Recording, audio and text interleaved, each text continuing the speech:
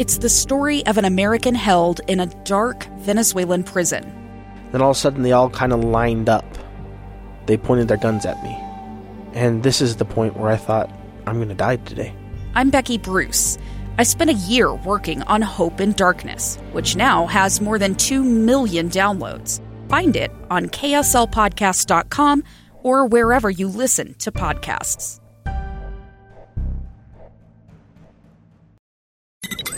KSL's top stories on the coronavirus. I'm Maria Shilaos with your daily coronavirus update. The state of Utah is reporting 2,340 new cases of coronavirus today. School-aged children account for 514 of today's newly announced cases. 12 more deaths are reported since yesterday.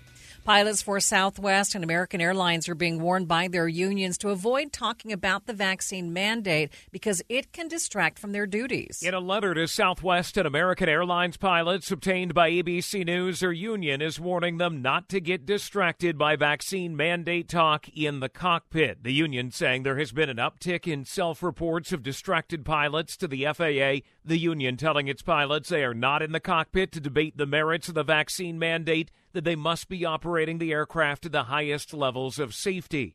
The union saying recent reports have shown distractions have entered the cockpit, impeded performance, and have become contributing factors to error chains. Alex Stone, ABC News. Meantime, Southwest Airlines is dealing with some serious losses after days of service problems. Over 2,000 flights were canceled over that 4-day period, and it cost the airline a whopping $75 million.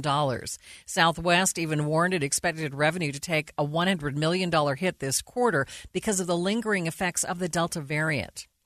A CDC panel is meeting today to talk about booster shots for those who got a Moderna or Johnson & Johnson COVID vaccine. CDC Director Dr. Rochelle Walensky will have to sign off on the final recommendations before the shots can be administered. CDC's recommendations will not just address who should receive a booster dose, but also include what vaccine they should receive, how, and when. The panel's recommendations aren't binding, but the CDC generally follows them. It's also discussing mixing and matching vaccines. Some new information today about the booster of Pfizer's COVID vaccine. Another phase of its trials found a third shot had high efficacy, 95.6% against COVID-19. Pfizer says the efficacy was consistent no matter age, sex, race, or comorbidities.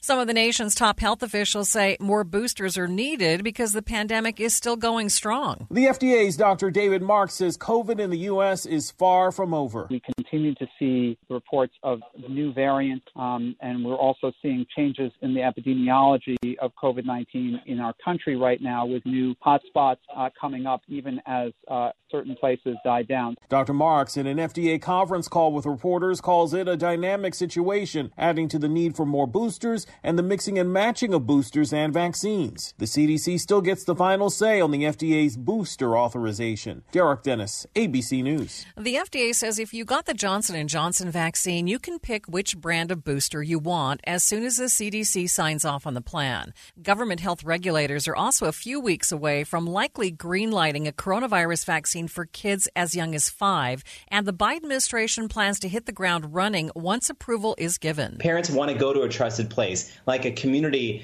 a school site, a pediatrician's office, primary care provider's office, to actually have that open dialogue to make sure they get their kids vaccinated. Dr. Alok Patel with Stanford Children's Hospital says the CDC is advising states to pre-order the pediatric doses of the vaccine. It might be hard to get your hands on a COVID-19 rapid testing kit in the coming months. That's thanks to supply chain issues. Vault Health CEO Jason Feldman says workplace testing might increase demand as well. We do believe that employers with more than 100 employees will end up having to test their employees who are not vaccinated at least once a week.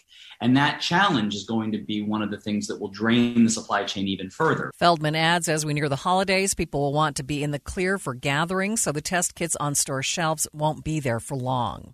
The number of Utahns dying by suicide or accidental drug overdose remains high, but it didn't significantly change during the pandemic. KSL News Radio's Mary Richards has more from the new numbers out today. The Utah Department of Health says they have not seen any significant changes in the number of these deaths in Utah since March 2020. Opioid Fatality Research Coordinator Megan Brockmeyer. For every drug overdose that results in death, there are many more non-fatal overdoses. And we know that these also have emotional and economic consequences. Suicide Prevention Research Coordinator Michael Staley. We're still in the midst of a pandemic and things can still change. I hope that's not the case. They emphasize checking in on friends, family, and coworkers using the Safe UT app or 1-800-273-TALK. Mary Richards, KSL News Radio. With your daily coronavirus update, I'm Maria Shilaos, KSL News Radio.